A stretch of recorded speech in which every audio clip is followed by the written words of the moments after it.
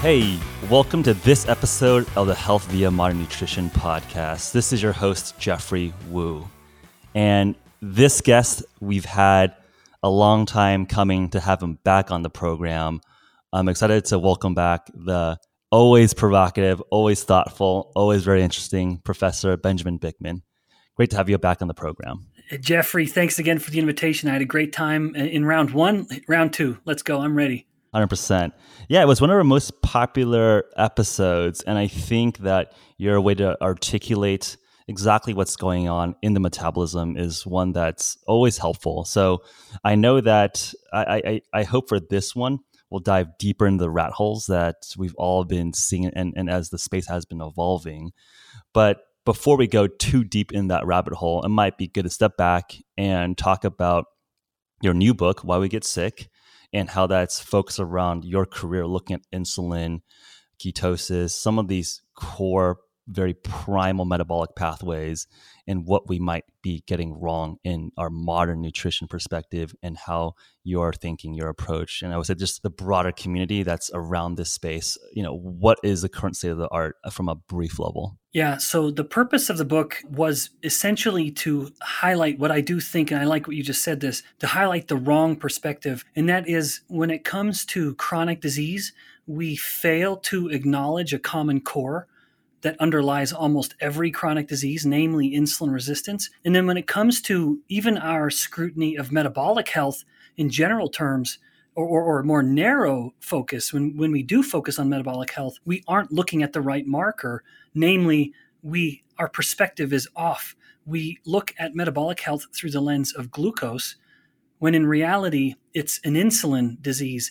And briefly, to elaborate and to focus on the book, it's essentially the book makes the case, and I defend it with citations, of course, that insulin resistance is the most common health disorder in the world, and that it is relevant in virtually every chronic disease. People look at these chronic diseases as if they're so distinct without knowing, as I alluded to a moment ago, that Alzheimer's disease and heart disease and fatty liver disease and infertility are all, to some degree, a manifestation of insulin resistance. The middle part of the book is where insulin resistance comes from. What are the lifestyle sort of origins, or even maybe the mechanistic origins within the body or within the cells that cause insulin resistance?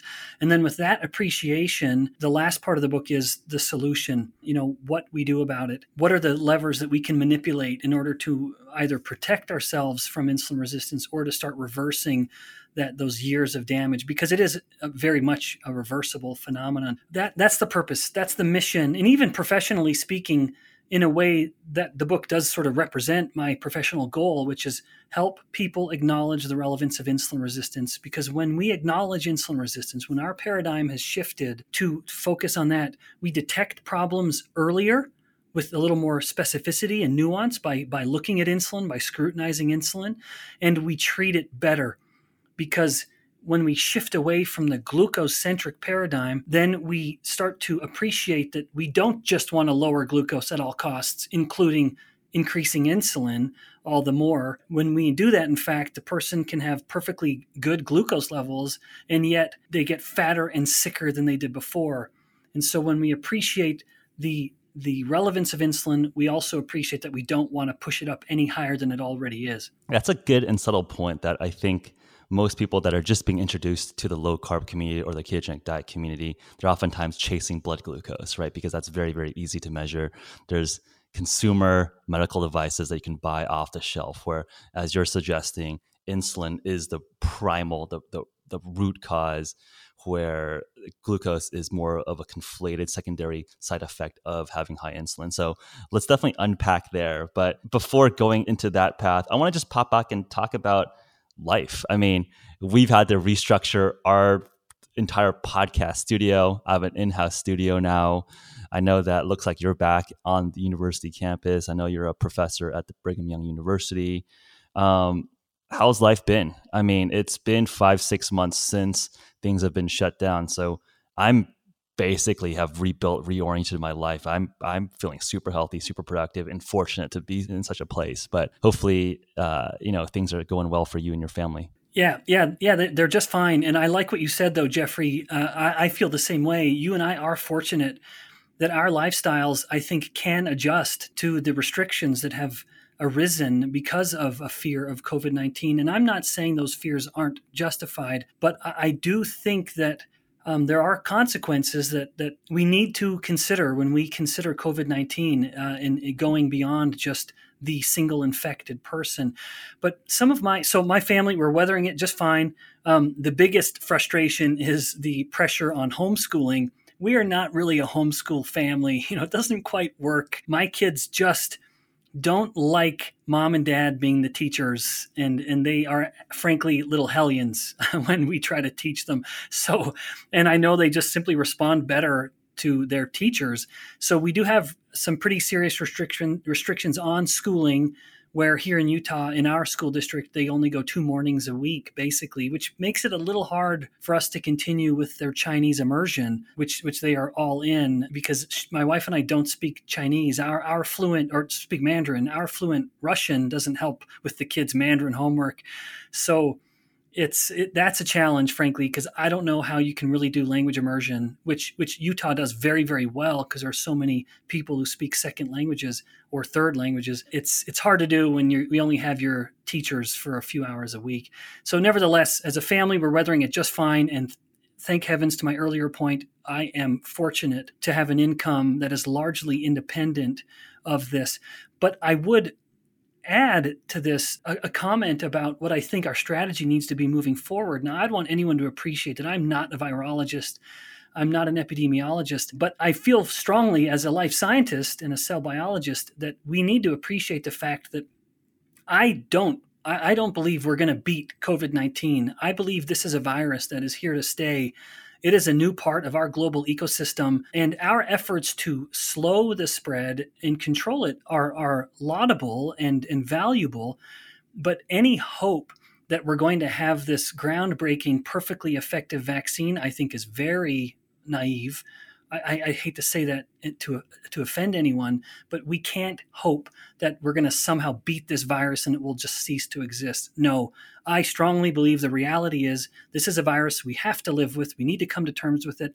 Every one of us is going to get infected with it at some point. Let's do then what we can to shore up our own immune system, our immune defenses, by ensuring, based on the best data, that our metabolic health is in check and where it needs to be, because the data are simply too hard to ignore.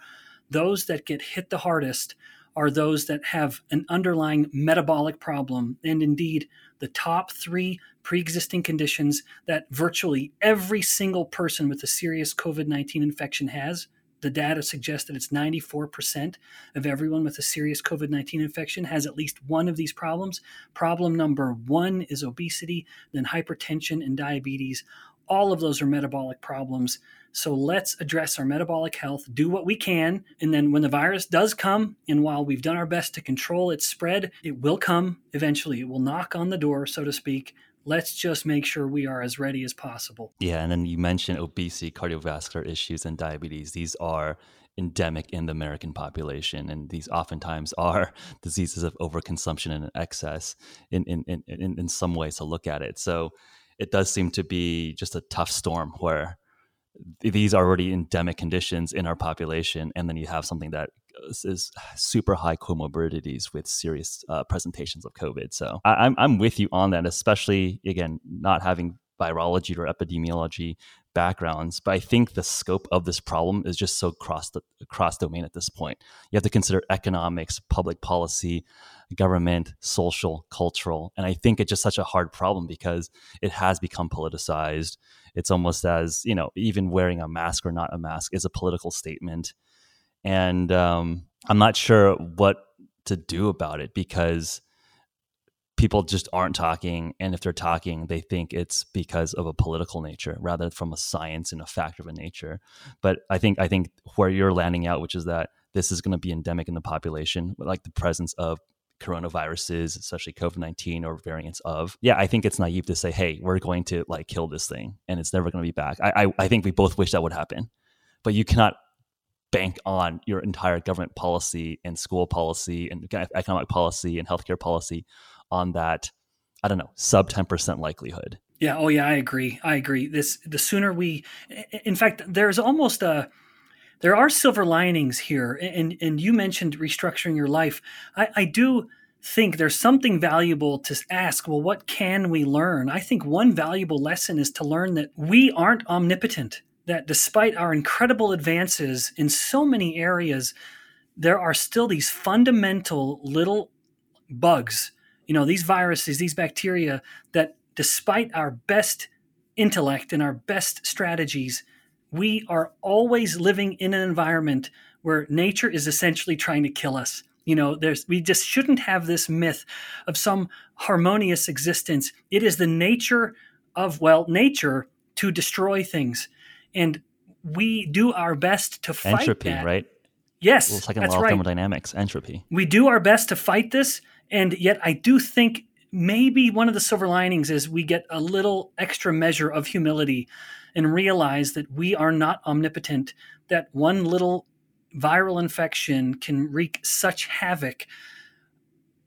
Let us be a little humbled. I think we'll be a little better for it, and let us reevaluate our priorities and how we work and why we work, how we spend our time, how we spend our resources, our money. These are all precious things. And I think that there can be an upside here. There can be a reevaluation of what we do and why we do it. Those are good things. So hopefully there can be some valuable lessons learned, albeit perhaps in a painful way. Yeah. I don't think we mean to be calloused for loss of life, but I think I'm with you 100%. Where we're lucky that the R naught is not even bigger and the case fatality rate is not even bigger, right? Like if you have Ebola plus super like death rates plus, Yep. something like chickenpox level infection rates. I mean, that's going to kill all of us. And luckily we're not at, looks like we're quite narrowed down that we're not in that kind of band of case fatality or virality. So yeah, I agree. Yeah. So I think it's taking the silver lining, and I think you're spot on, right? Which I think in our today's culture and society, we're so abstract away from our physical based reality, where we don't think about our physical resilience much because everything's so convenient. You can have food delivered, your information delivered, your entertainment delivered, and you almost think that you're abstract, you're separate from nature, that your physical chassis of an instrument is almost just a carrier for your intellectual pursuits. Yeah. Like our jobs are mostly creative, right? It doesn't matter what our physical body really needs to function. We're not, day laborers. I think most of our listeners are probably not, making their livelihood through their muscle, although I'm sure some are, and that's great as well. So I think it is a good reminder that, yeah, exactly, that humbleness. Like, let's prepare and realize that we are of nature. We have derived from nature, and we are the same vulnerabilities as any other animal or species. Yep, that's right. I agree 100%. Yeah, so I think that's like a great segue into, very ambitious statement, right? Ambitious question. Like, this field of medicine is to ask, why do people get sick? And you're proposing to answer that in a fairly novel way. Can you trace the story, the research, and the path to get you to have this hypothesis out there? Yes. And so to be clear, my hypothesis and the thesis of why we get sick was that there is one common variable, perhaps among others. I don't want to make any claim that it's the single variable here, but that there is a common core that underlies almost every chronic disease in a very heavy way, and that is insulin resistance. So that's the primary thesis. My route, the path I took to come to that idea, the crystallization of which is the book, really was derived from my teaching. When I first was hired as a professor, I was given the assignment to teach a class called pathophysiology. I felt ill-prepared for it, although in hindsight, I was more prepared than I thought. I had a great degree of physiology training. My PhD was bioenergetics, which was a little bit of physiology, but more nutrient biochemistry and human metabolism in a bigger sense. But I'd had enough physiology as a background that the fact that there was a physiology component to pathophysiology made me comfortable in that regard. But pathophysiology is an exception from conventional physiology, where conventional physiology is the study of body systems and how they interact. That is the underlying comment there, is how they interact when they interact properly and well. With pathophysiology, it's when things aren't working well. It's when an organ or tissue is failing to do its job. Homeostasis has been left behind. And so we talk about the reasons for that departure and then what it looks like in a whole body perspective. When I started preparing those lectures, feeling a little unprepared for that topic, I was determined to lean on whatever strengths I could. And so when I would prepare a lecture, at first I would think, and I was preparing, say, the diabetes lecture, and I thought to myself, I'm really going to focus on insulin resistance because that'll be one topic where my students can really nod their heads and say, oh, I have a professor who's an expert in this, and feel very gratified and enriched. And then I can feel comfortable on that material.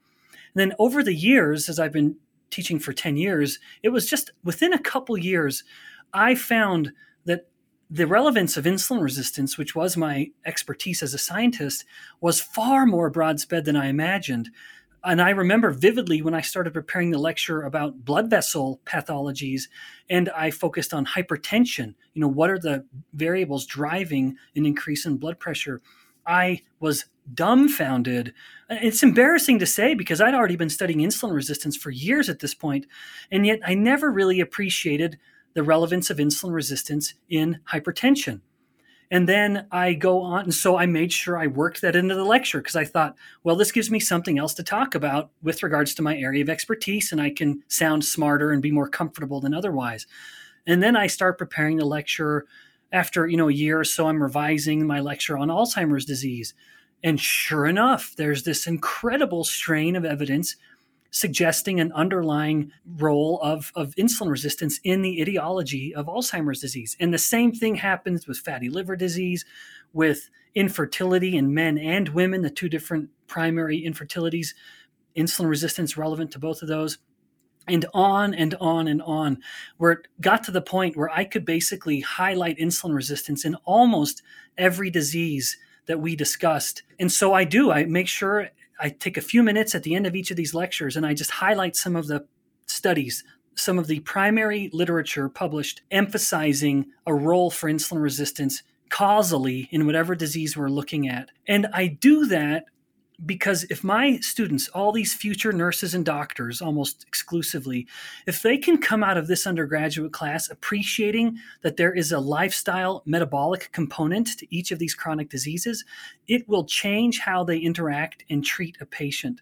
So rather than if a patient comes in and they have diabetes and hypertension and infertility, rather than giving them 3 prescriptions for 3 different medications, I've convinced myself that my students will look at that patient and say, all right, you have seemingly 3 distinct diseases, but the reality is all of these diseases are manifestations of one common problem.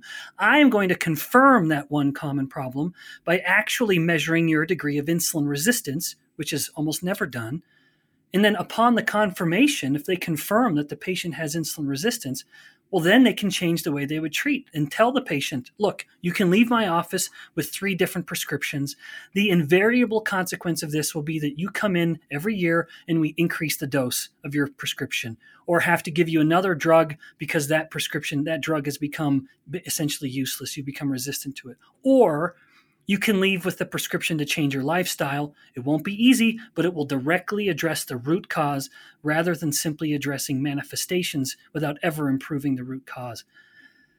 That is my long-winded way of basically describing how I came to the central thesis of why we get sick. It was me wanting very genuinely to make sure my students had what I considered to be the most relevant research from a teaching model. And to do that, though, Jeffrey, you'll appreciate I did not rely on a textbook. When I looked at the textbook that I was sort of inherited when I adopted that class from the faculty member who was retiring, I could sense this real lack of metabolic health being discussed. And even though I didn't know the scope of insulin resistance at the time, I still knew something was missing. And so I decided, well, I'm a scientist. I'm going to teach this class like a scientist, and I'm only going to rely on peer-reviewed primary source literature. And so when a student goes through my lectures, it is slide after slide with little citations in the bottom corner to emphasize the story that I'm telling, whatever the image is, whatever the graphic, whatever the animation is. And that's how I look at my teaching. I'm basically telling a story, and there's pictures to go along with that story. I have little citations that I always encourage the students to look up to make sure they know that what I'm showing them is not my opinion, and it is not someone else's opinion. It is hard, cold data. And that is necessary because, at the risk of really over explaining, when I show them the data of lifestyle changes and dietary changes as a therapy, they may be inclined to say, well, I don't agree with you that controlling carbohydrates is an effective strategy. As their professor, I can say, you can't disagree with this because I'm showing you data. What you can do is find studies to refute it. Find equal studies of comparable control, comparable intervention, and refute the data. Then we have something to talk about. But you can't say, I disagree. You have to challenge the data at their core. And I welcome that. I deeply do. I welcome the cynicism. I welcome the scrutiny. And I always encourage my students, the same degree of cynicism and skepticism you have for what I may show you, all I ask is that you have the same, you share that, you apply that same skepticism with what other professors are teaching you. When they tell you the opposite of what I'm telling you, ask yourselves, were they sharing with you random controlled human trials, or was it just what a textbook told them to tell you? Challenge it with the same fidelity with which you're challenging my idea, and then let's talk. Anyway, that's the thesis for the book. No, I think that's, well stated, and especially helpful to just see that journey. I think, to me, even if people come up with alternate interventions and they're non-inferior or non-superior, then great, we have more treatment options. Yeah. And I know that some people want to have that choice. And if we have more options for people, even greater. There's no need to denigrate any specific intervention choice if it, as you're saying, has randomized controlled trial data in humans that justifies, and the data suggests that this is useful. That's exactly right. And if you have multiple other opportunities, great. Like, there's more tools in the toolkit to help make people healthier. So I think it's cool to just, from a scientific journey perspective, sounded like it was trying to answer and explain to students, and you just kept going back to the same primal root cause. And then that got you thinking, hey, maybe there's some more of a universal aspect here. And I think that's, to me, seems to be like a common pathway of science, which is that maybe some people have like some a priori theory. Maybe this is what physicists do. They come up with an entire framework in their head, and they just make it in a math equation and write it out, and then have experimentalists, 20 years later, when the engineering catches up, to actually prove that the Higgs boson weight is this or whatnot. And it sounds like you were able to do this in a little bit more tighter feedback loop, where you were getting more and more data to see some of these chronic conditions that were so ubiquitous in our society, and just seeing that there's all of these things had the similar root cause. And that's how you started formulating a broader, more universal construct. Yeah, in fact, yeah, well said. That was eloquently stated. Yeah, I do think that is a good way of explaining the process. And I would want, again, I mentioned this a moment ago, I wouldn't want someone to think that I am being so naive or dare I say ignorant to conclude or suppose that insulin resistance is the only variable. No, I'm not saying that. But it is truly shocking just how relevant it is, where not only was I finding, and I cite evidence indicating correlations between insulin resistance and diseases. And of course, a correlation can only take you so far.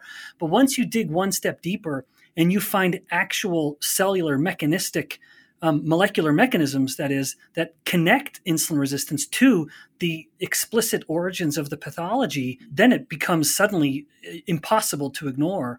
And so I will strongly defend my thesis, which is insulin resistance is a core problem. And my use of the indefinite article, a core problem, is very deliberate here. I'm not claiming it is the single core problem. Undoubtedly, no question, many of these diseases have more facets than just insulin resistance alone. But it is a facet that is absolutely relevant, and we overlook it at our own peril in, as I mentioned, detecting problems too late, and then even mistreating the problems, even misdiagnosing the problems by failing to acknowledge it. The data are strongly in my favor with that perspective. But again, I'd want anyone to know I'm not claiming it's the only variable, but it is a powerful variable that when we address it and we manipulate it explicitly with lifestyle changes, the disease outcome gets better. Yep. It's like the way I think about it, it's a very strategic lever. There's other levers that you can play around with, but this one hits so many core root cascading effect or pathways that are valuable for all of these conditions. So let's dive into the mechanisms a little bit more deeply. So I would say that likely most of our audience is familiar with how to measure blood glucose. We've talked about continuous glucose monitoring, oral glucose tolerance tests. And I feel like that's oftentimes very conflated with insulin resistance. And I think you're one of the more clear folks articulating that these are very related phenomena, but are not the same phenomena. Can we unpack that and talk about when these two different phenomena might be bifurcating in terms of how you measure them? And are there cases where they might be like diverging and telling different stories? Mm-hmm. Yeah, excellent. Yeah, I love that segue. So yeah, our this is touching on what I've mentioned earlier already, where we need to shift the paradigm when it comes to clinical practice, and step away from the glucocentric paradigm and appreciate insulin, because they are not the same. But I've had a conversation once. I was invited to do a grand rounds talk at a local hospital, and I was emphasizing this need at the conclusion of my talk, emphasizing the need to look at insulin. And I had this almost circular, kind of bizarre conversation with a physician, and the physician was saying, well, Ben, we're measuring glucose, so we're getting it. And I said, no. You need to measure their insulin. And then he replied, well, we're measuring their glucose. I said, no, you need to measure their insulin. And in his mind, the two were synonymous with each other. That saying, him invoking the need to measure glucose, was the same thing as insulin, because it was inconceivable in his mind that the two would ever depart, that they would ever be uncoupled. And I was thinking to myself, as in the midst of this conversation, I'm thinking one of us is crazy, and I don't think it's me, because the conversation, like I said, it was just kept going circular. It's like my little kids arguing. He hit me first. No, she hit me first. It just never ends. But they are not the same thing. And while they are often coupled in a healthy state, one goes up, glucose goes up, insulin comes up, the consequence of which, each is a consequence. Glucose rises because of a dietary influx of carbohydrate. Insulin will come up, that will lower the glucose, and then the insulin comes down. So usually they will move together, albeit with a slight time differential. But that is not always the case. And indeed, in insulin resistance, they are not the same thing. You can have someone at normal glycemia, and yet they've become so resistant to insulin that insulin is in fact now chronically elevated.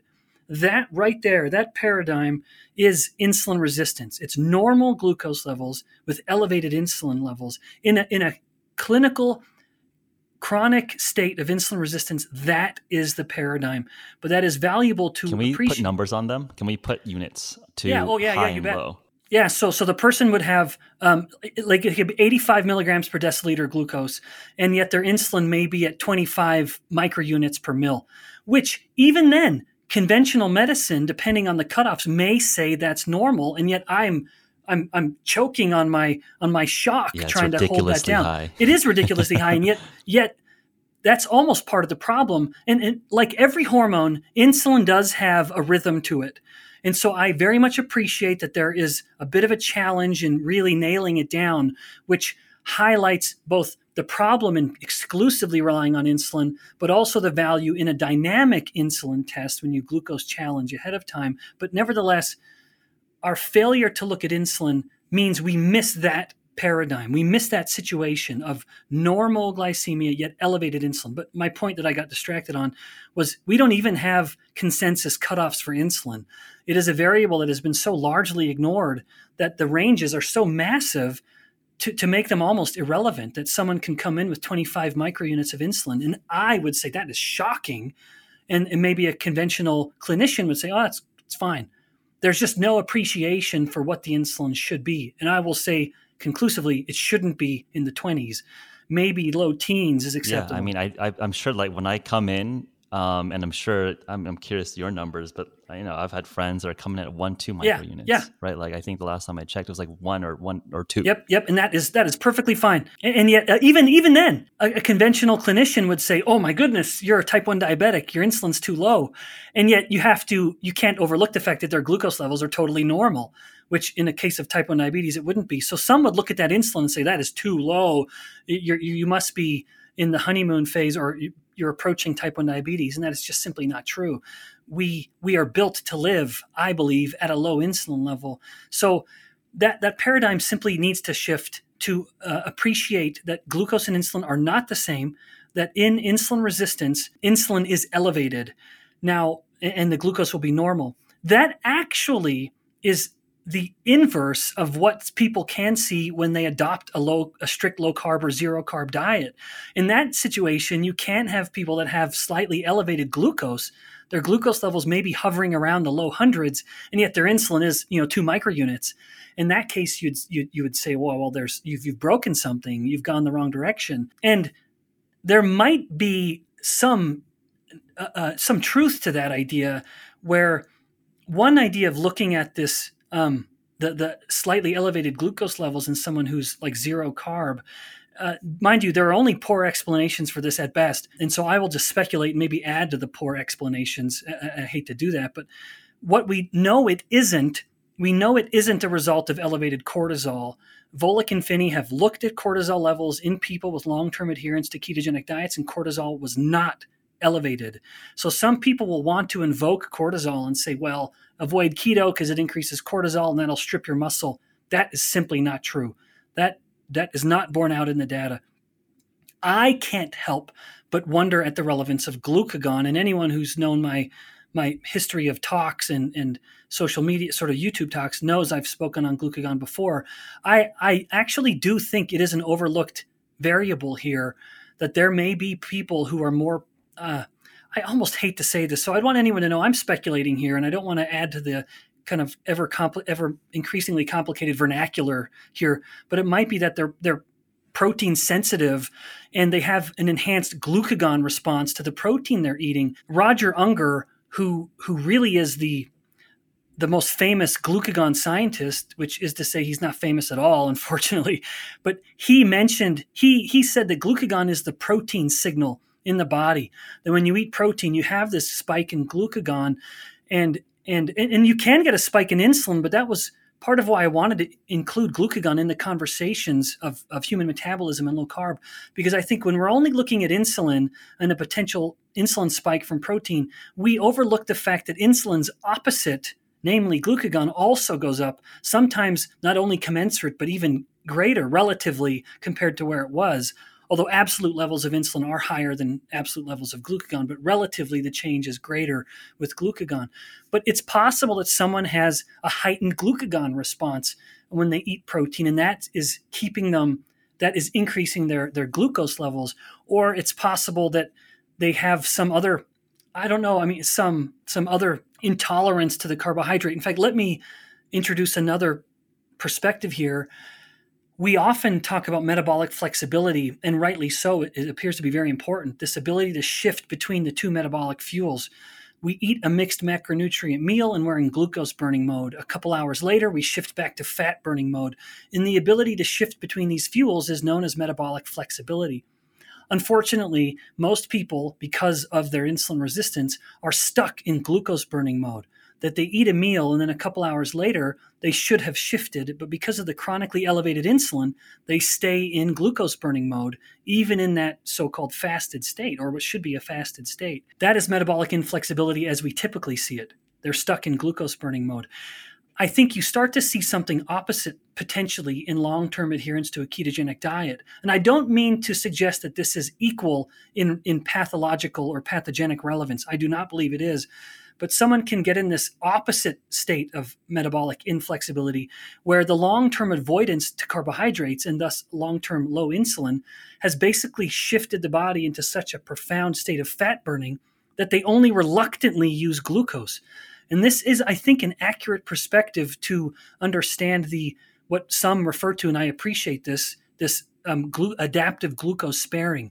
this where the body is very miserly using its glucose because there's so little coming in. And that could explain the slightly elevated glucose levels.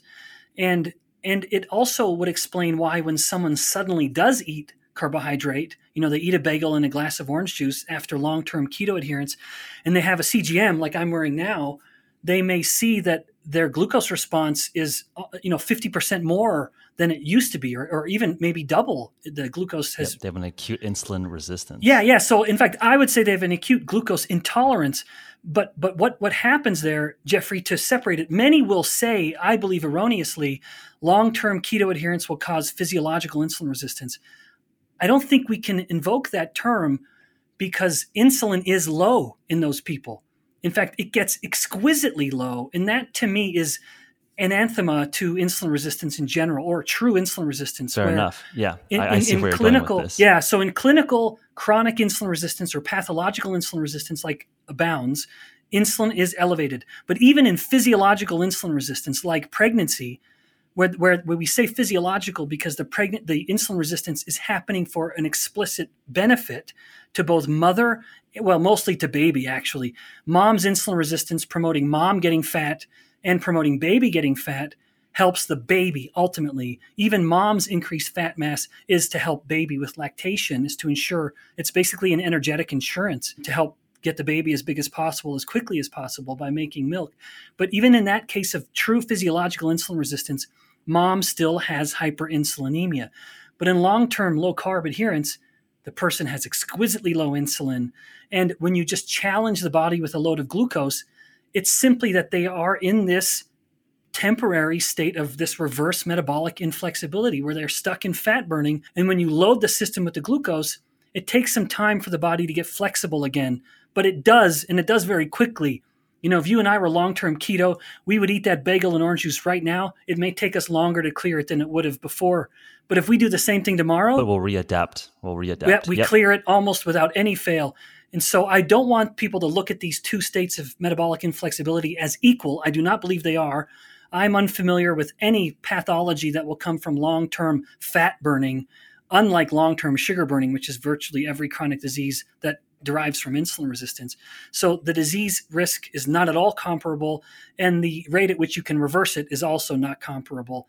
But nevertheless, perhaps by acknowledging this reverse metabolic inflexibility, we can appreciate some of the genuine changes in metabolic fuel use that happen in a low-carb state. So your preferred, more precise terminology would be something like an acute glucose intolerance.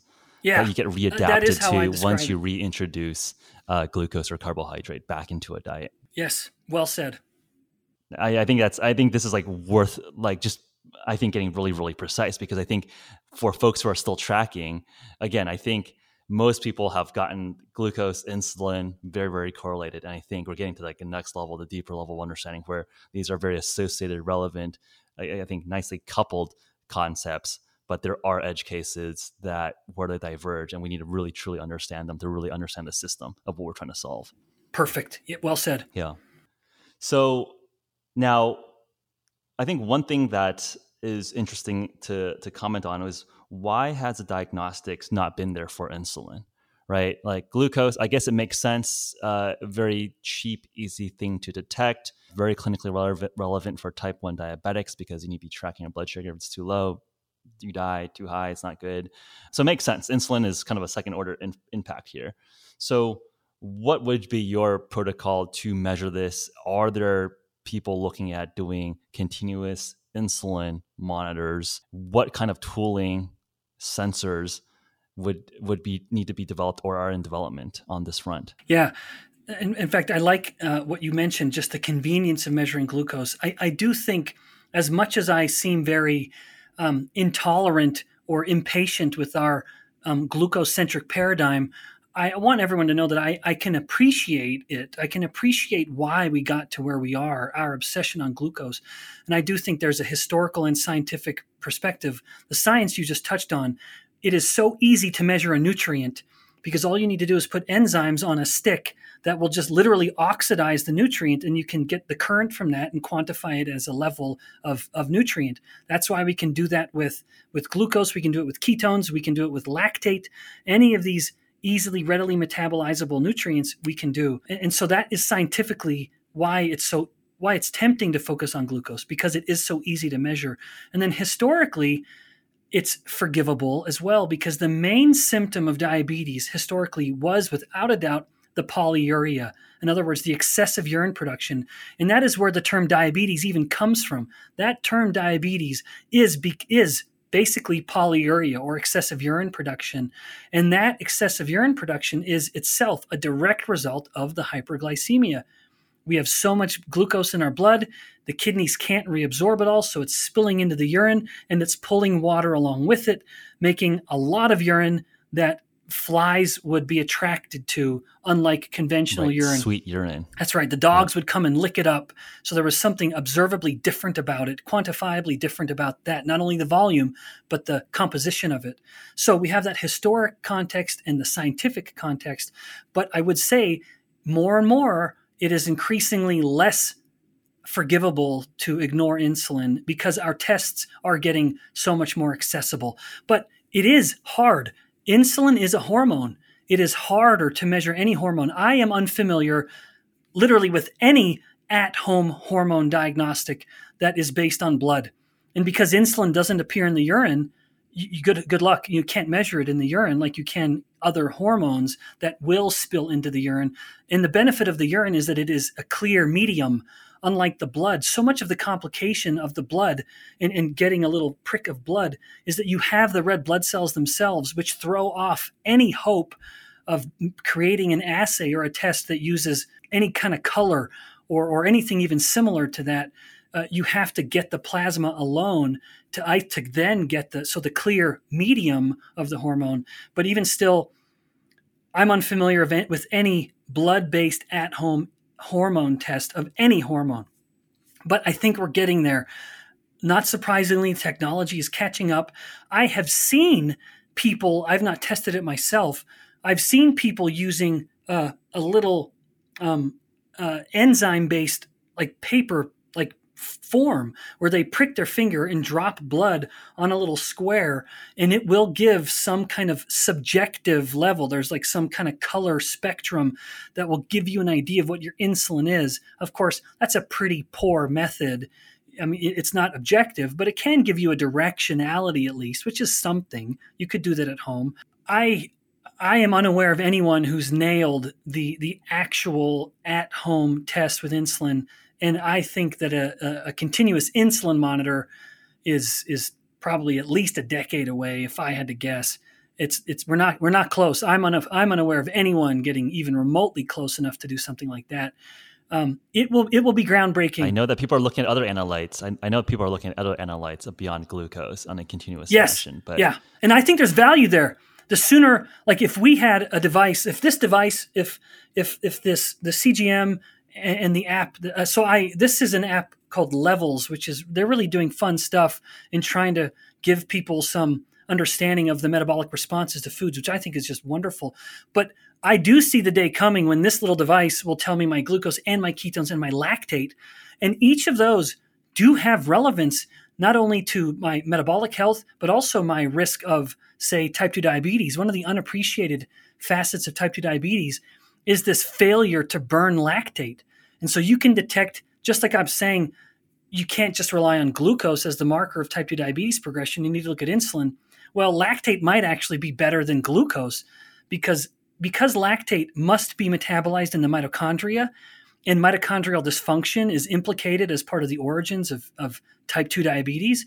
You can burn glucose outside the mitochondria, so you could maintain a normal glucose level, but you can't fake it with regards to lactate. So early elevated lactate levels, or rather elevated lactate levels, is an early sign of type 2 diabetes. And so it can become somewhat predictive in a way that glucose alone cannot. Yeah, that's interesting. I've been thinking more from a sport context, where one of my hypotheses is that high lactate flux or high lactate turnover is obviously beneficial for all sorts of sports performance. So, and I think that's quite hard to measure flux, but at least you're getting some level in terms of how you're clearing through if you have a continuous rate. But yeah, if you can detect ketones, lactate, glucose all continuously, that would be a huge for athletic performance as well, right? Because now you can be really dialing in your nutrition Yeah, on that's right. demand. You know what though? Let me just say, because of your interest and your listeners' interest in ketones and the effects of ketones on cognition, one thing that is so interesting, just because we mentioned lactate, one of the increasingly used cocktails, if you will, or interventions for someone who's had traumatic brain injury, is to circumvent. Traumatic brain injury is associated with an acute glycolytic defect. And so what you do is you circumvent the reliance on glucose by giving them ketones and lactate. So in the traumatized brain, lactate becomes part of this cocktail of nutrients that helps the brain maintain function despite the trauma. So we always focus on ketones, and I think that is absolutely relevant. Ketones are no doubt a bigger piece of the energetic puzzle than lactate alone is, but even lactate helps fill some of that energetic gap that we see with the traumatized brain. Oh yeah, 100%. I've spoken with George Brooks over at UC Berkeley, who's done a Yes. lot of the He lactate is work. the lactate legend. Super guy. Yeah. And maybe while we're on this topic, it just seems very interesting that both lactate and ketones were essentially associated as metabolic waste products. And they were like, okay, lactate's useless. Like, we got to clear it. Ketones are bad. And now within, the last 10, 20 years, both of these states and both these substrates are being rehabilitated into something, there's value here. And I think if you look at the studies for, they're crushing rat brains, both with ketones and with lactate, you're seeing quite compelling neuroprotective applications, at least on the animal brain, for those two substrates. So absolutely, that's something that we're looking at in terms of combining, stacking different fueling to go around, as you mentioned, a glycolytic defect on brain metabolism. 100%. Yeah, well said. I like it. I like how you emphasize that these were both considered metabolic garbage. And boy, what a renaissance! And what a beautiful, what a cool thing it is too, to be reevaluating what we thought we knew. And this is part of what drew me into human science in the first place, and metabolic health. It was this stark realization as a master's student when I stumbled on this paper published just a few years prior that found that fat cells are producing hormones, including pro-inflammatory hormones. To me, that was monumental. It not only gave me an appreciation for fat cells that I never had and put me on the course that I'm on literally now, but it also helped me realize that the science is a living, breathing thing, that we think we know everything, so we put it in a textbook, which is why partly I don't rely on textbooks as a professor. It's too slow, and it shows too much of the bias of the author of the textbook. Not that it's deliberate, not that it's ill-intentioned, but no one can know everything. And so when you've put it all in a textbook, you've locked in a paradigm that I hate being locked into. And so this case of ketones and lactate, this renaissance, us appreciating what they are and what they do. In fact, I shouldn't even call it a renaissance. It is us for the first time, certainly in the case of lactate, really realizing this is not what we thought.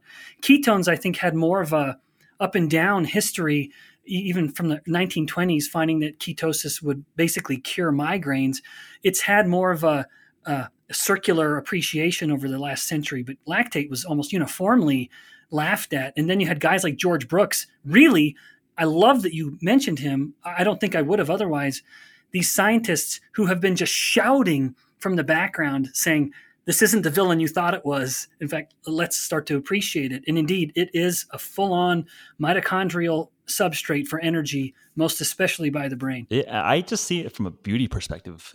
I think we're so arrogant to say, like the body is so poorly, quote unquote, designed that it has all these metabolic waste products. Like, no, these are super valuable signals that impact and are useful in all these different use cases. So to me, it's just like an elegance of the system where, wow, it wasn't like our lack of understanding determined that, these are kind of wasteful products, that the body isn't efficient with all these extra substrates. No, we just didn't fully understand how those substrates impacted and looped back into the system, which to me, it just, again, from a physicist's perspective, it just seems like more elegant solutions seem to be holding more truth, right?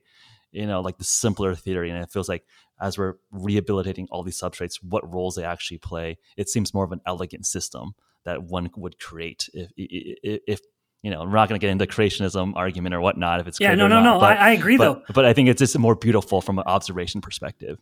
I totally agree. In fact, I would want any listener to know that the nuance goes even further, not to get into it, but people would traditionally look at bilirubin as an exclusively pathogenic substance without appreciating just how powerful it is as an antioxidant.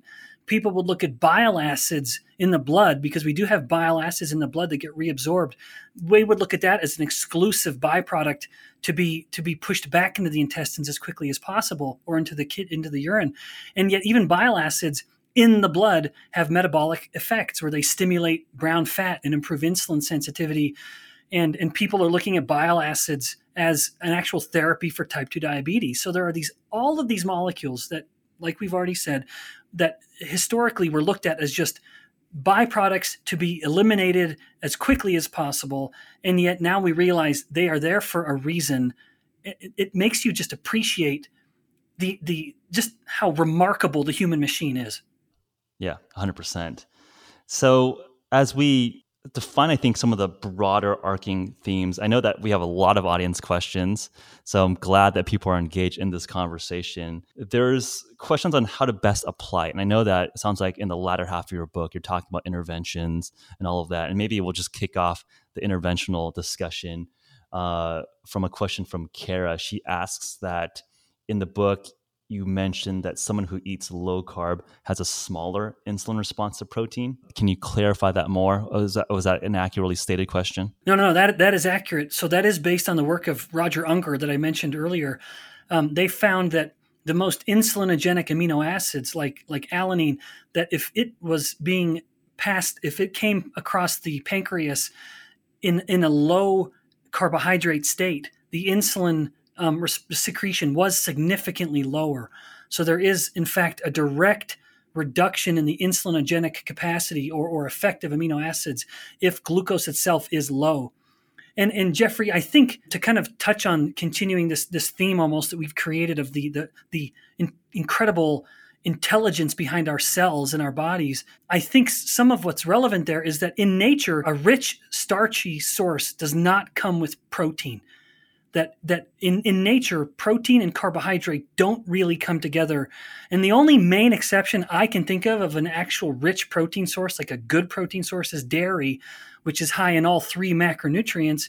And that's why I think it's the perfect little, milkshake to make a mammal grow as quickly as possible, because you're giving it literally all three macros in a high amount. So in nature, carbohydrate and protein don't. How about liver? When you have high glycogen reserves, are you getting? I don't know. That's a good question. If you were eating beef liver, I actually still suspect the actual amount of carbohydrate would be pretty low. Probably, but I don't exactly know. That might be an exception. And if it is, I really want to know, because then I want to make sure I adjust the way I'm thinking about it. But even still, insulin and protein or glucose and amino acids typically won't really come together in high amounts. But regardless of that, when the insulinogenic amino acids are going to the pancreas, if it's happening in a low glucose state, the insulin response is in fact less than otherwise. In contrast, if it's high glucose and high amino acids, the insulin response is significantly higher than just the amino acids alone. And that is not to mention even the glucagon response, which the glucagon is sort of insulin's opposite. What insulin wants to do at a cell, glucagon will do the opposite. And so when you appreciate the fact that those amino acids, when they cross through the pancreas, they induce a small insulin release, but induce the greater glucagon release, it can undo even some of what someone might not want the insulin to be doing. In contrast, if there's high glucose, then there's no need for glucagon to be released. And so then insulin just so massively wins that little kind of yin-yang, that the seesaw or tug of war. You only get the insulin response without a commensurate or even modest glucagon response, because the high glucose inhibits it from happening. Yeah. So in terms of, as one's thinking interventionally, how to best apply, do you have, what are your ground rules? I mean, for me, when people ask me what are my ground rules for nutrition, oftentimes I talk about intermittent fasting, limiting your eating windows, and then removing refined carbohydrate, start there, I would say, as the most easy things I think are the least controversial, and then we can maybe go into plant fats, plant oils, processed oils, seed oils. We can maybe go into animal protein or animal sources of food versus vegetable or vegan proteins. We can nitpick around there. Do you have simple baselines that you want to share? I know that another person asks about Ted Naiman's PE diet. How does your thinking apply here? Where looks like Andrew talks about what the PE diet really states is that carbs and fats are basically identical in terms of insulin resistance. What is your response to that? I'm not completely sure that that's what Ted Naiman actually espouses in the PE diet, but at least there's my understanding of the PE diet is that he really focused on protein as the central macronutrient, and you trade off fat and carbs as more of the fueling on top. Yeah. Yeah. Okay. So these are great questions. So my general recommendation on improving insulin resistance, which is generally how I look at human nutrition, it is 4 pillars. And I elaborate this more in the book, but I'll be brief about it. And I put them in the order that I think is most valuable. But interestingly, I think they're basically the same 4 you kind of mentioned in a way, or at least I heard the same 4. You just put them in a different order. So I would say number 1 is control carbohydrates. This is a non-essential macronutrient, and it tends to have, well, it does have the biggest spike of insulin. So put it in its place, control it. So focus on the least starchy, sugary carbohydrates that have the highest sort of nutritional value per unit of carbohydrate. And I think the easiest form of looking at that is focusing on fruits and vegetables. But eat them, don't drink them. So that's just sort of my simple explanation of control carbohydrates. And it's not to say no carbohydrates, it's just control them. These have become the most predominant source of calories in our diet. And again, they are both non-essential and have the highest insulin spike. That to me is a no-no. So control carbs. Second and third, I kind of put together because in nature they come together, and that is prioritize protein and don't fear fat. And you touched on some of this a moment ago. And in both cases, protein and fat, I would say animal proteins are the best. That is demonstrably the best in humans. They have the better amino acid profile. They have better absorption. They aren't loaded with unwanted molecules like metals or anti-nutrients that you do get in plant proteins. It's just a sad fact. So prioritize protein and then don't fear fat. The thing about fat and protein, in nature, they come together, the best proteins, whey and egg whites and meat, they always come with fat. Fat helps protein work better. And so once again, I think there's a reason they come together, where the study done in college-aged males found that when you stacked protein and fat together, it was more anabolic at the muscle than the protein alone. So there's something better about the two of them. That stands in contrast to protein and glucose. A similar study was done stacking protein and dextrose or pure glucose. It did not improve the anabolic effect of the protein alone. So don't stack your protein with carbs. You're just wasting space. Stack it with fat and you help the protein work better. Also, when you eat fat, the bile acids that I mentioned a moment ago facilitate the digestion of proteins. It helps us digest protein better, which is why some people who don't like eating whey protein, it makes their stomach hurt. When they eat the whey with fat, it goes away. And it could be that the fat's literally helping the protein be digested better. So those are rules 2 and 3 for me. Protein and fat have little or no effect on insulin. And for fat alone to have an insulin effect, you have to, based on what I can tell, you need to eat about 500 or so calories of that pure fat. And then even then, it's about an hour or 2 hours, you see what is a statistically significant increase. But when you actually look at the curve, it is minuscule. So how meaningful it is, I don't know, but I think it's easy to say that fat alone has little or no effect. And in most cases, I would say no effect. And then when it comes to fat, focus on natural fats, which are fruit fats and animal fats. The fruit fats being coconuts, avocados, olives, not industrial seed oils. But again, that's different. That's deeper level stuff that you said, and I don't think we need to get into that right now. And then the last pillar is one of the ones you started with, and that is intermittent fasting. I put that at the end, not for any really deliberate reason. It's just that I think that I wouldn't want for someone to start fasting, but they're still eating junk food in between those fasts. And so I like the idea of the fast being utilized as that last lever where the person has become fat adapted. Now, by following the previous three rules, their body, they've shifted to fat burning. They can comfortably use fat. They have that metabolic flexibility. And so not eating all the time suddenly becomes much easier because they can rely on their own fat cells for fuel. Because after all, that's what fat cells are. It's energy waiting to be used by the body in a sense, although fat cells do much more than that. But that is one prominent role for them. So once you've adapted, you're fat burning and you're doing it comfortably, now you can fast pretty easily.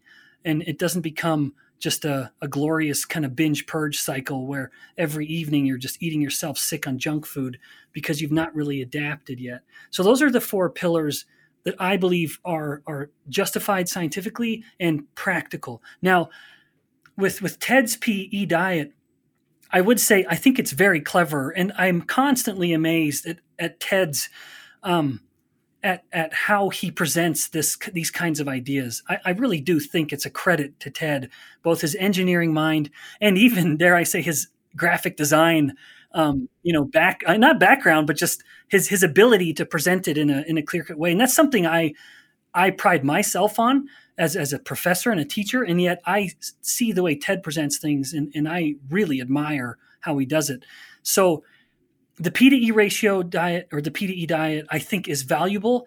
I will confess I don't really know how Ted encourages people to apply it, but I think you're right in saying he says we should focus on protein, and he invokes the protein leverage hypothesis, this idea that people will inherently eat to a certain point of protein.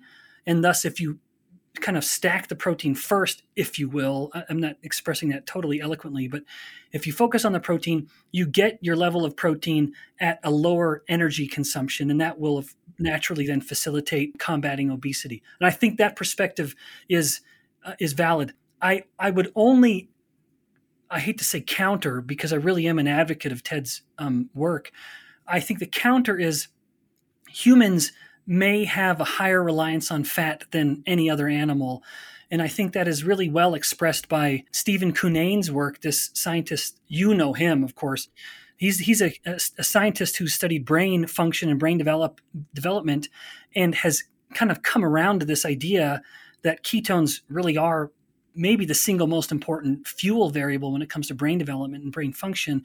And he has this very interesting book called Survival of the Fattest. And then Mickey Bendori, I think the best way of describing him as a scientist is maybe a nutritional anthropologist, but looking at human dietary consumption over the millennia. But he has a paper called I think it's called Humans, the Fat Hunter, just really highlighting this drive that humans have for fat. And it could be that as fat is metabolized in a low insulin state, it becomes ketones. And then to Dr. Cunane's work, ketones then become such a primary fuel for the brain. And I think especially in a newborn. And so I think that there is a nuance to the PE diet that I would say, I think Ted approaches it a little more objectively, that carbs and fat are just energy, although I don't know if he really feels that way. But regardless, I don't look at them the same way. I do think fat is an energy that is not comparable to carbs, in that one, fat is essential. There's essential fatty acids. Yeah. And two, it has little or no effect on insulin, which I consider a metabolic advantage for many reasons. But I would think the PE ratio taken to its extreme, you'd almost continue to focus on the numerator at the expense of the denominator. And I would say, well, where does it end? Are we getting a P to E ratio of 10 to 1? And I don't think that's really feasible. And I don't think Ted's advocating that. But I would say if someone is strictly pushing protein at the expense of I would say fat, but fat or carb, I think that in infinity, as they continue to expand that, I think that you're left in a very unhealthy state. Right. And so to me, it looks like a bodybuilder cut diet, which is not very sustainable. Yeah, I don't think it is. And so to me, what I like about the P to E ratio is that I actually think it should be around 1, where protein by mass, I say that 1, not by calorie percent, but by mass, where a 1-to-1 of protein to fat, to me, is about perfect, with carbs maybe filling in a little bit of that gap. But I also, what I like about Ted's perspective, I'll end that idea with this. I like that he's separated protein from fuel. And I think that our conventional way of looking at human nutrition, where we give a caloric value to protein and we encourage people to, it's on the label as part of our calories, I think that is totally wrong. Protein is not a fuel. Even in the case of gluconeogenesis, where someone's eating a lot of protein and fasting, lactate is actually providing most of that background for the gluconeogenesis. It's not the protein, although it certainly can. But we shouldn't look at protein as a fuel, and thus giving it a comparable calorie to carbs, which I actually think is not true because of the thermic effect of food. We waste energy even just metabolizing protein, so the actual net energy is less. Nevertheless, one thing I really like about the PDE perspective or diet that Ted has really espoused is to separate protein from the rest, because glucose and fat are fuel. Protein is a building block. It's not fair to protein. In fact, I think it's wrong to look at protein as a fuel. The sooner we appreciate its relevance in just human health and cell function, separate from the fuel that you get from carb and fat. But even that, well, the better. But I will finish that thought by saying even fat, it isn't fair to look at fat as a fuel. Like carbohydrate. Carbohydrate, you can say, is purely fuel. There's nothing else about it. Fat becomes ketones. Fat becomes cholesterol. We have cholesterol. We have phospholipids. We're creating cell membranes. We're creating intracellular organelles. The nucleus and the mitochondria, the lysosomes. We have lipid membranes. So even fat, while it is a fuel, it also shouldn't only be looked at as a fuel. It is absolutely an essential piece of cells. Or like I said with protein's a building block. So too is fat. Yep. Are there, maybe this is nitty gritty, but aren't there some receptors that have sugar on them? That might be just fairly bespoke. But in terms of like major organelles or lipids, absolutely, you don't need carbohydrate unless you're a plant essentially, and you have cell walls that have some carbohydrate or starch in them. But for animals, there's not that much structural use of carbohydrate. No, in fact, I hate to say this, and so I'll be a little. I want anyone to know I'm speculating a little bit, but I don't believe. I mean, there are things called glycoproteins. There are these structures, but I just don't know. I don't know the degree to which the diet has to supply it, I guess I'd say. So let's maybe come to this is what I'd say. Maybe there may be some role for a glucose having provided some piece of structure to some molecule that is necessary for cell function. And I'm sure there's a listener who already can think of some. I would simply counter that by saying, yeah, but you don't have to eat the glucose to get it. You can make it if you need it. But even still, let's admit that perhaps even glucose itself has a building block component, but I can't think of one. Yep. I think that's pretty fair statement. I agree. I think it might be just very, very niche or specific, and I think the body would be able to create its own glucose reserves from gluconeogenesis. One thing that I don't want to skip is, I think it's always like a contention depending on who you talk to, but protein's impact on insulin. We talked about obviously carbohydrate, big insulin response, fat, as you just articulated, very, very mild, if not no insulin response. People always have different counterexamples, like whitefish, it spikes insulin response. What do you make of that story? I know we talked a little bit about this on the previous podcast where we talked about, and I think it's reflected in the question or the answer to Kara, where the insulin response to protein is much lower in a fat adapted state or a low carbohydrate state. What is your updated thinking around protein's impact on insulin? And maybe we can break it down to specific types of amino acids, whether that's leucine, alanine, other subtypes. Yep. In fact, that's exactly what I was going to say. If someone is noticing a difference in their glycemic response to proteins, all things equal, assuming glucose itself is not being consumed with the protein, then I would say the only way I can explain it is because of the different amino acid profiles. When we say that protein is insulinogenic to varying degrees, it really isn't fair. What we should say is amino acids have inherent insulinogenic capacities. There are some that have no effect whatsoever, and others, and I wish I was more familiar with this. Dr. Stu Phillips could tell us all of them right now, but there are other amino acids that are insulinogenic, like I think leucine, alanine, maybe arginine. I'm sorry if someone's listening and they know I'm already wrong. I'm pretty certain alanine is the kind of the generally looked at amino acid as being the most gluconeogenic. But in the case of like someone saying, well, I ate this lean fish and I have a bigger effect than when I eat beef, I would say it's most certainly a result of the amino acid profile. Got it. So I think one thing that I've just become much more attuned towards is tissue specificity towards different types of signaling pathways. I think a lot about it in terms of mTOR, right? I think within a fasting or a low carbohydrate context or a longevity context, people talk about inhibiting mTOR. You want to have low energy state, it triggers all these longevity pathways. But obviously, mTOR is necessary for building lean muscle tissue. So if you're trying to actually be strong and robust, you want actually mTOR to be triggered around muscle groups that you want to be gaining strength in. One of our listeners, Setchum World, asks, can you talk about insulin resistance as it manifests in different tissues? Is there a similar concept of tissue specificity for insulin resistance? And then can you also talk about a glucose intolerance spike that occurs when someone on a low carb diet consumes a large dose of sugar? This is actually what we talked about in terms of acute glucose intolerance. Is this temporary spike dangerous in of itself, even if insulin works well and brings levels to normal quickly? So two-part question. Yeah, so in fact, I would just say, at the risk of discounting the question, hopefully that second question's been answered. When we talked earlier about that, what I said was this sort of inverse or reverse metabolic inflexibility, or this acute glucose intolerance, or this acute glucose sparing. I think that all of those terms describe this phenomenon where the body has shifted from glucose burning, and it might take it a day or two to remember, or just to shift back to burning it rapidly. So I'd say question 2, hopefully that's answered.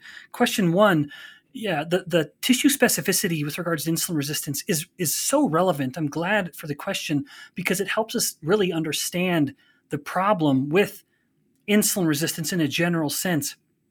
So in order to understand this, I want to remind the listeners that insulin resistance is 2 things.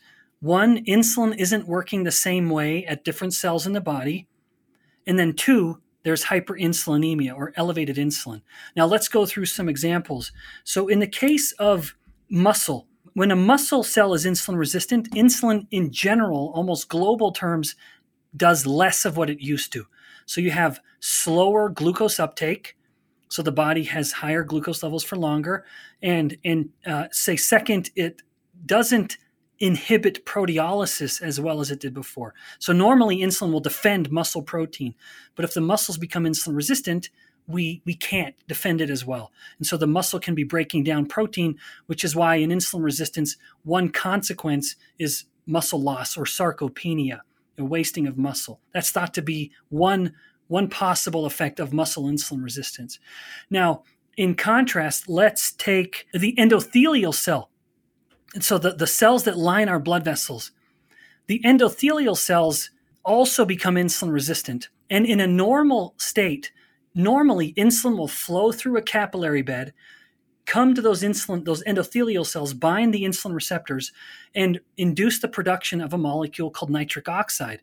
And then nitric oxide will induce vasodilation. And so that's a way of insulin increasing blood flow through a tissue, and as a consequence, lowering blood pressure, albeit acutely.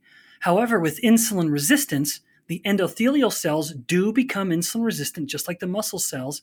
And now insulin comes, binds, it's supposed to be inducing a vasodilation. It doesn't. The vessels stay constricted, and thus blood pressure stays higher than it was, and the tissue doesn't get the amount of blood that insulin wanted it to get. Now let's compare that with, say, the ovaries in a woman. The ovaries don't become insulin resistant. And so in the case of whole body insulin resistance, the ovaries continue to respond to insulin perfectly fine. But now they're seeing too much because the body is hyperinsulinemic. And the reality at the ovaries is fascinating. Insulin inhibits an enzyme called aromatase. So it's always in a normal, healthy woman with low levels of insulin. It's providing just a base, subtle sort of inhibition. But aromatase is important because it is what converts testosterone into the estrogens, the prototypical female sex hormones. So the reality is in men and women, all estrogens were once testosterone. And that enzyme aromatase, of which women have much, much more than men, is what converts the testosterone into estrogens. If a woman has hyperinsulinemia because of insulin resistance, the ovaries are an innocent bystander where that high level of insulin is now inhibiting aromatase too much. And so through every menstrual cycle, her ovaries are waiting for this big estrogen spike, the brain, and we have an LH surge and an estrogen surge. And now one of those little follicles that have been developing actually ovulates, and all the rest of the follicles go away. In this case of polycystic ovarian syndrome, which is a disease of hyperinsulinemia, the high insulin inhibits the aromatase. There's no estrogen spike. There is no ovulation. So all of those little follicles that are developing in the ovaries every month, they stay and they become cysts. And then as the month comes around again, we add more follicles and they stay. And so the ovaries get several times bigger than they were before, loaded with these ovarian cysts because they couldn't ovulate. You have to have one follicle ovulate for the rest to go away. So that's a case of a cell suffering from the hyperinsulinemia where it itself has not become insulin resistant. The body has, and the hyperinsulinemia is driving another problem. Before and you move on, I want to almost out, interject a little sidebar here, which is that I know that a lot of people might be listening saying, oh, I want to inhibit aromatase if I'm a man and I want to have higher testosterone. What goes wrong there if I'm just like, oh, I hear this, hey, Ben's telling me if I have hyperinsulinemia, I'm going to convert less of my testosterone into estradiol. Why is that problematic? Yeah. So first of all, men need estrogen. It's essential for both libido, for growth, for height, even. So you don't want to wage war on estrogen. What is so interesting about this, Jeffrey, is that when you have a guy who's abusing anabolic steroids, he's taking testosterone. That higher amount of testosterone will feed through aromatase, making a higher amount of estrogens, causing fat deposition in a typical female pattern. So that's where you have a guy abusing steroids and he starts to develop breasts.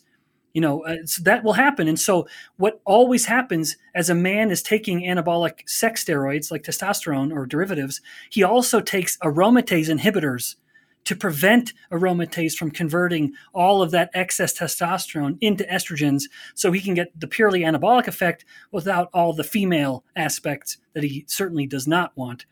So anyway, that's some of the nuance there. One thing that's so interesting with regards to the use of insulin as an anabolic hormone is comparing the physiques of bodybuilders from Arnold's and Lou Ferrigno's time to modern day bodybuilders. Modern day bodybuilders are without a doubt bigger. I mean, they are just massive, bigger than Arnold and bigger than Lou Ferrigno, but they also have these protruding bellies, what's called bubble bellies, where, they're massive, but you look at their belly and there's a six-pack, but underneath the six-pack is this big round protrusion. There's no other word for it. It is, I heard this on a podcast once, and I will say it as just me passing on something I heard, so I don't speak as an authority on this. But the thought is this bubble belly only started when insulin started to be abused as a hormone, and it could be that insulin is promoting this growth of fat cells, albeit behind this incredible layer of muscle. And so they still have a very beautiful six-pack. It's just bulging out. Whereas Arnold and Lou, they would just come down to this incredible tapered look in an extremely lean, flat six-pack. It's tempting to speculate that the abuse of insulin nowadays is driving this selective fat growth in the visceral space, which is most certainly where we do not want it. Yeah, that makes sense. Now, lastly, with selective insulin resistance, I almost fear that I've gone beyond the point of anyone appreciating this anymore, but the liver creates an interesting, and you mentioned the word bifurcation. In fact, that is in the title of this seminal study that was published decades ago, finding a bifurcation in insulin signaling at the insulin-resistant liver. Very briefly, insulin will normally tell a liver to store glucose as glycogen, thereby lowering blood glucose, and it will promote the synthesis of lipids, including releasing lipids on VLDL. So making and releasing triglycerides on these triglyceride-rich lipoproteins, VLDL and LDL. However, at the insulin-resistant liver, the lipogenic effect is uncompromised. It is unaffected. Insulin still stimulates lipogenesis, even though the cell is insulin-resistant. What it fails to do now is promote the storage of glycogen. And thus, it stops protecting. Normally, insulin will inhibit the breakdown of glycogen, wanting the liver cell to store the glucose. It can't do that anymore. That is the effect that is compromised in insulin resistance. So now it's releasing glucose. So the insulin resistant liver is leaking energy in the form of triglycerides and in the form of glucose, adding to this metabolic storm in the body. So in the liver, we see this interesting state of a true bifurcation within one cell type itself, whereas other cell types like the hypertrophic fat cell or the muscle cell or endothelial cells, they just become insulin resistant. The liver has a bit of and as opposed to the theca cells in the ovary, they don't become insulin resistant at all. And then you have the liver, which splits. Some of its effects are insulin resistant or compromised, and some are not compromised. Yeah, and I think this is I like nerding out and going deep into the tissues because, again, I think this is part of the elegance of the system of humans, where it, again, seems too naive if these powerful signaling molecules affect all tissues equally the same. I mean, obviously, your brain tissue is very different from the heart, very different from liver.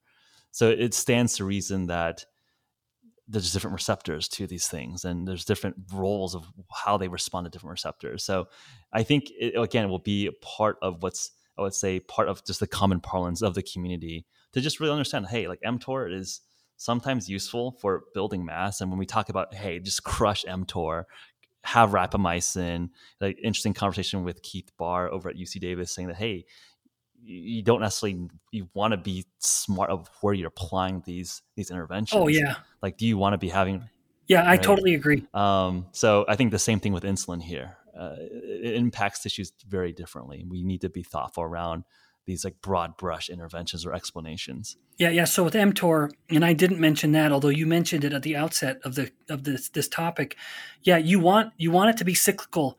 Even if mTOR is constantly elevated, you do develop an mTOR resistance, even at the muscle, like the most sort of anabolic tissue we have in mind. My colleague 2 doors down is an mTOR AMPK expert, and he is the first to say you need mTOR for anabolism, but if it's constantly on, it starts to undo itself. It cannot continue. So you want to spike it and bring it back down. I would say one problem with mTOR and its relevance in longevity is that when someone is living a life of constantly elevated insulin, which they do by eating starches and sugars every 2 hours of the day, so every waking moment is a state of elevated insulin, they run the risk of keeping mTOR constantly elevated, inhibiting autophagy, potentially mitigating muscle growth even as we look at insulin as an anabolic hormone that people abuse for muscle growth. If there's too much all the time, it starts to undo itself. So what was the mechanism there? So my understanding is that mTOR is primarily activated by leucine, an amino acid. Does insulin also have a pathway that feeds into mTOR activation? Absolutely. In fact, at the level of the muscle cell, insulin activates mTOR about 2 times more than leucine does. So we can't ignore the relevant. That's part of why I somewhat push back against the protein phobic perspective when it comes to mTOR and aging. I do think that is a wrong perspective, but I very much appreciate the scientists who are doing it. I'm glad that we can disagree. And I think some of that disagreement, for me, some of my being skeptical of the protein-centric paradigm with mTOR and aging, is that when you look at humans age 65 and beyond, the humans that eat the lowest protein have the highest mortality. That, to me, directly challenges the idea that proteins are delaying or diminishing healthy aging. If that were the case. Yeah, and sarcopenia is one of the bigger killers of elderly folks. That's right. Muscle loss. High muscle mass is one of the greatest defenders against early mortality. And you just can't do that if you're not eating enough protein. Yeah, no, actually, this anticipates a question that I want to get your thoughts on. So Kurt Hansen asks, or it just has a comment here, that Walter Longo talks a lot about low protein for longevity, and we just touched upon it a little bit. Is he wrong? Blue zones eat little protein. Are they wrong? Is IGF-1 mTOR irrelevant in metabolically healthy people living low carb, high protein lifestyles? Is low carb a natural mTOR inhibitor? What's wrong with rapamycin? So we're just touching upon these topics, a couple grab bag questions. Feel free to answer in whichever ones that you find interesting and relevant here. Yeah, so I've already sort of stated my reluctance in looking at mTOR and aging through the lens of protein. I do think that if we're worried about mTOR, and I think the evidence supports that in cells and rodent models and animal models, there is probably a reason to scrutinize mTOR, although in humans we don't have any comparable data on that. Everyone should know that. Anything we apply to humans, we can only speculate in longevity. So let's suppose that mTOR matters in longevity. I would then just go back to the point I made a moment ago, which is why fear protein, which will have a very acute insulin spike, or mTOR activation. You eat a protein-rich food, those amino acids will induce mTOR activation, and then it goes off, as opposed to insulin being elevated all the time, which is how most people live. So I wouldn't say protein is irrelevant. I would say if we're ignoring insulin and yet we're still invoking the relevance of mTOR, then we're wrong. I do think if mTOR is relevant, we need to appreciate protein. I'm not saying we don't, although I do think the human data doesn't necessarily support that, like I just mentioned, in adults over age 65. But if mTOR does matter, all the more reason to look at what's spiking insulin and keeping insulin elevated, like I said, all day because of how we eat. I don't think that scrutinizing protein is the way to ensure longevity. And to add to that, and to bring the relevance back to insulin, there's a study that looked at the key common variables across long-lived families, what they called familial longevity. And if I remember the study correctly, I think it was in the title, insulin sensitivity is the most important variable of familial longevity. And so they find across these long-lived families, the main feature is their insulin sensitivity. In other words, low insulin. It didn't mention their consumption of protein. Now that maybe is a flaw because they didn't measure it. I would just say, to me, the data stack up in a way that I have a healthier respect for the mTOR activating effects of insulin, and I don't really have a similar fear of the mTOR stimulating effects of protein. I just don't think they're comparable. So that's my 2 bits on that topic. Yeah, I think that is quite compelling. And especially if you think about what mTOR is, it's a nutrient sensing pathway and a more primal way to detect it. I think leucine is a great way to detect some sense of nutrients, but insulin, I mean, that's when you're trying to, essentially a storage hormone, you're bringing nutrients into the body, or at least glucose. Insulin is the hormone. Yeah, the early physiologists like George Cahill and even Roger Unger that I already mentioned, they described insulin as the fed hormone. So when they would look at, especially George Cahill, I encourage anyone to look at his work. It is so cool. Yeah, Cahill's we just don't do gangster. Stuff. We just don't do stuff like that anymore. And you actually couldn't get ethical approval to do what he did. Starve people for 40 days and all that stuff. Yeah. And starve them and inject insulin in the midst of the starvation. I mean, it's just shocking what he could get away with. He would refer to, when looking at the fed and fasted state, it basically was dictated by insulin. Insulin is up, that is a fed state. Insulin is down, that is a fasted state. He defined fed and fasted states by the changes in insulin. And I just think as much as we learn and much as we know, let's not forget the lessons of our past. And I think George Cahill he didn't talk about protein. I don't think he even talked about mTOR. He looked at insulin and used that to define the fed and fasted states. If fasting is a way to promote longevity, and we have diets that kind of mimic fasting states, to me, a fasting mimicking diet is a diet that controls carbohydrates and is liberal with protein and fat, rather than a diet that controls protein and is liberal with carbohydrates, which it is, unfortunately, in the conventional sense. So to me, I define a fast, there's the true caloric fast, which you're not eating anything or drinking, or a nutrient fast, which is focused on protein and fat, which keeps insulin low, because insulin is how I define fed or fasted states, like George Cahill. Yeah, and I think that's super cool, because I think there are starting to have argumentation on what is a fast mimicking diet, and I think I'm on your side here, which is that welcome aboard. Yeah. I mean, I think that's actually very, very important, because I feel like being calorically restricted but high carb is kind of what some people are pushing, right? Like kind of vegan, high carb, but like kind of under caloric, and you're getting maybe the caloric deficit to mimic ketosis, but you're doing it in such a backwards, forced, contrived way than actually just being liberal with fat and protein, and much more nutriently dense, and you're like supporting that metabolic pathway in a much more natural fashion. Yeah. Hey, well, listen, Jeffrey, if you and I agree on this, it has to be right. Yeah, we're the smartest people in the world. The debate is settled. Yeah. I wish. And I think the point around just like clarifying insulin being the signal or the switch determining fasted versus fed, I think is very, very stark. And especially when we think about the current state of standard of care for type 2 Oh diabetes, yeah. just injecting more insulin. It's like, wow, Yep. it puts it very, very stark that this is already a disease where people often are overweight and all of that. And now you're signaling fed more all the time because you're forcing people to Yep. take even more and more insulin. Again, And it's disastrous. When you give a type 2 diabetic insulin as a therapy, they get fatter and sicker than they did before. And that you to never me get is off of it, just right? You never no, get and off of it. that is proof of concept that it is not a disease of managing glucose. The glucose itself is a manifestation of the true problem, which is insulin resistance and hyperinsulinemia.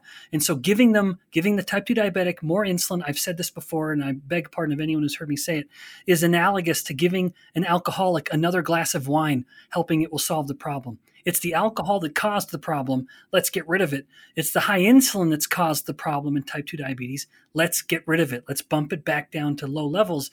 And then with that paradigm being accepted, we then say, well, what's the best way to lower insulin? Well, it's to cut out the carbs, Yeah. control the carbs. I feel like the tide is finally starting to shift slowly. I think when we first had this conversation, it was much more, I guess, controversial. I think Yeah. folks at Averta Health and much more studies showing that. And I think actually the American Diabetes Association is actually including a low carb diet as part of their standard of care now. So the tide is shifting. We're not just yelling into the ether. I think so too. I, Yeah. I think this data is just so compelling. And then the last area, which is a little bit of a fun question. I don't know if you know Jerry Teixeira, but Oh yeah. he's also big on Twitter. He wants to ask, what are you currently working on in terms of calisthenics? I think he means this as a joke. Does calisthenics enhance autophagy? But seriously, what is he training? Maybe he can comment on exercise autophagy interplay. Yeah. Yeah. So he does know. Boy, man, that guy is such a freaking beast. And I would say that anyone who is curious about calisthenics, check out Jerry and he has a YouTube page. He's a beast. So you normally look at people who do calisthenics like me as just kind of a little wispy, if I hate to say that, but I'm on the scrawny side of things, but he is stacked and he can do these things that are phenomenal. So I started calisthenics when I turned 40 about 3 years ago because I'd always had two goals. And I never even expressed them as goals, but I thought, I'm 40. What are some things I really always wanted to do? I always wanted to figure out a Rubik's Cube. I'd never been able to do that before. And so I figured that out in about a week. And then number 2 was to do a freestanding handstand push-up. Like put my hands down, kick up, go inverted, hold the handstand, go down, and then back up. And I still can't do it. So I continue to work on my handstand. And I will credit Jerry. One of the things that I find is helping is I'm working on my forearm flexor strength. I found that a lot of the problem was as I was tipping over onto my back. He has some exercises to strengthen the forearm flexors. By strengthening those with some of the moves he shows, I can resist that tipping better, and I can just keep a constant tension on the front part of my hand. It's definitely helping me keep my handstand hold longer. But the moment I start to come down, I get to about not 90 degrees. I get to still an obtuse angle, and I have to bail. I lose it every time. So I'm working on my handstand push-up and I think it's the back lever where you're hanging onto a bar and your body goes straight. I can't do it yet. I can kind of do a straddle lever where I put my legs out just to reduce the lever length, so to speak. But that's what I'm working on. And without a doubt, exercise activates autophagy. And much of that benefit, I would say, is likely a result of lowering insulin faster. I gave this idea to the student's thesis committee. He's a graduate student in exercise science, Landon Deru, D-E-R-U, Deru probably. And I gave he and his mentor this idea of let's look at fasting combined with or without exercise. And does that accelerate both ketogenesis and does it alter the insulin to glucagon ratio? And the answer was yes. In both instances, insulin lowered faster, ketogenesis accelerated faster when a fast started with an exercise session. And we're going to submit that for publication soon. So to Jerry's question, I'm extrapolating a little bit insofar as insulin is a powerful inhibitor of autophagy. Exercise combined with fasting lowers insulin faster. I would say it's a pretty safe assumption autophagy will be activated better. But I think he was probably asking that with sort of tongue-in-cheek. But even still, I would also add there's really no way to measure autophagy in people. So we can only really speculate. Yeah, I think that's another one of those things where autophagy is one of these things that's also very tissue specific. And yeah, there's no good biomarker to measure what's going on unless No, there you just isn't. open up a cell and see, oh, are we digesting ourselves or Yeah. not? I mean, you could take blood samples of like white blood cells or even a muscle biopsy and measure the activation of autophagy proteins in those cells. But that's not a technique you're doing in a lab.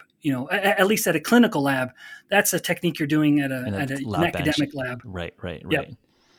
Cool. So I mean, we're running a little bit over time here. So I want to wrap up and give it a chance to shout out all your projects. I mean, you got the book. I know you have some other projects you're working on.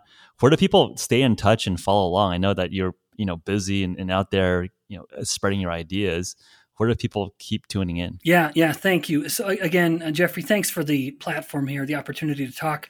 So anyone who's curious, go get my book. It's available anywhere books are sold. Help out a poor professor, although it's so depressing. The author makes so little from every book sold, but even still. So I've long ago given up the idea of retiring early, but go get it and you'll find it useful, I'm sure. I did start a shake business with a couple of my brothers. Anyone who's curious about what I think is the best low-carb shake out there, very deliberately designed. Just you can learn more about it. I won't say more about it here, but learn more about it. Go to a website called Get Health, and health is spelled HLTH, gethealth.com, and you can see about it there. And then lastly, and I will be providing blog content to that site soon as well. And then other than that, on social media, I'm moderately active. And basically, it's always just me sharing the latest, most relevant science in human metabolism. So for example, today I just made a little post about a study published over the weekend looking at the differences in a low-carb versus low-fat diet in older adults aged 60 to 75. And the results were phenomenal. 5 times more fat loss, 3 times more visceral fat loss, greater improvements in insulin sensitivity, and all of this in the midst of better muscle maintenance on the low-carb diet in these adults. So there truly is a better way to lose weight and maintain muscle compared with the conventional low-fat, low-calorie diet, and that is namely low-carb. So that's my social media involvement. It's never pictures of me and my family or anything personal. It's just research. And you can find me at Ben Bikman, and Bikman is no C, Bikman, Ben Bikman, PhD. That's basically it. Book, shake, and then social media involvement. Yeah, and that's besides your actual day job of running research and teaching students. So yeah, in fact, let me say really quickly, one study that we just submitted last week, you'll get a kick out of this. We just submitted this study last week looking at a broad gene analysis in human brain. So this is postmortem brain. We looked at all of the enzymes and genes involved in glucose metabolism. So that is glucose uptake into brain structures, the main cells, microglia, neuron, and I think astrocytes. Was that the other one? I can't remember. We looked at 3 different cell types in the human brain. But we looked at all the genes involved in glucose uptake and glycolysis, and we looked at the genes involved in ketone uptake and ketone metabolism.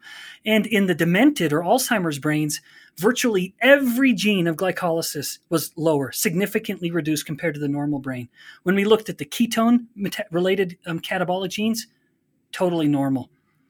There, like no deficit. There was like 1 or 2 out of the dozens that we looked at, and that just is lending more and more evidence to this idea that in the Alzheimer's brain, if you are forcing it to only use glucose, like for example, because insulin's chronically elevated, it can only then rely on glucose. It can't get all of its energy from the glucose alone. So give the brain a break. It can continue to rely on ketones. Those pathways are uncompromised.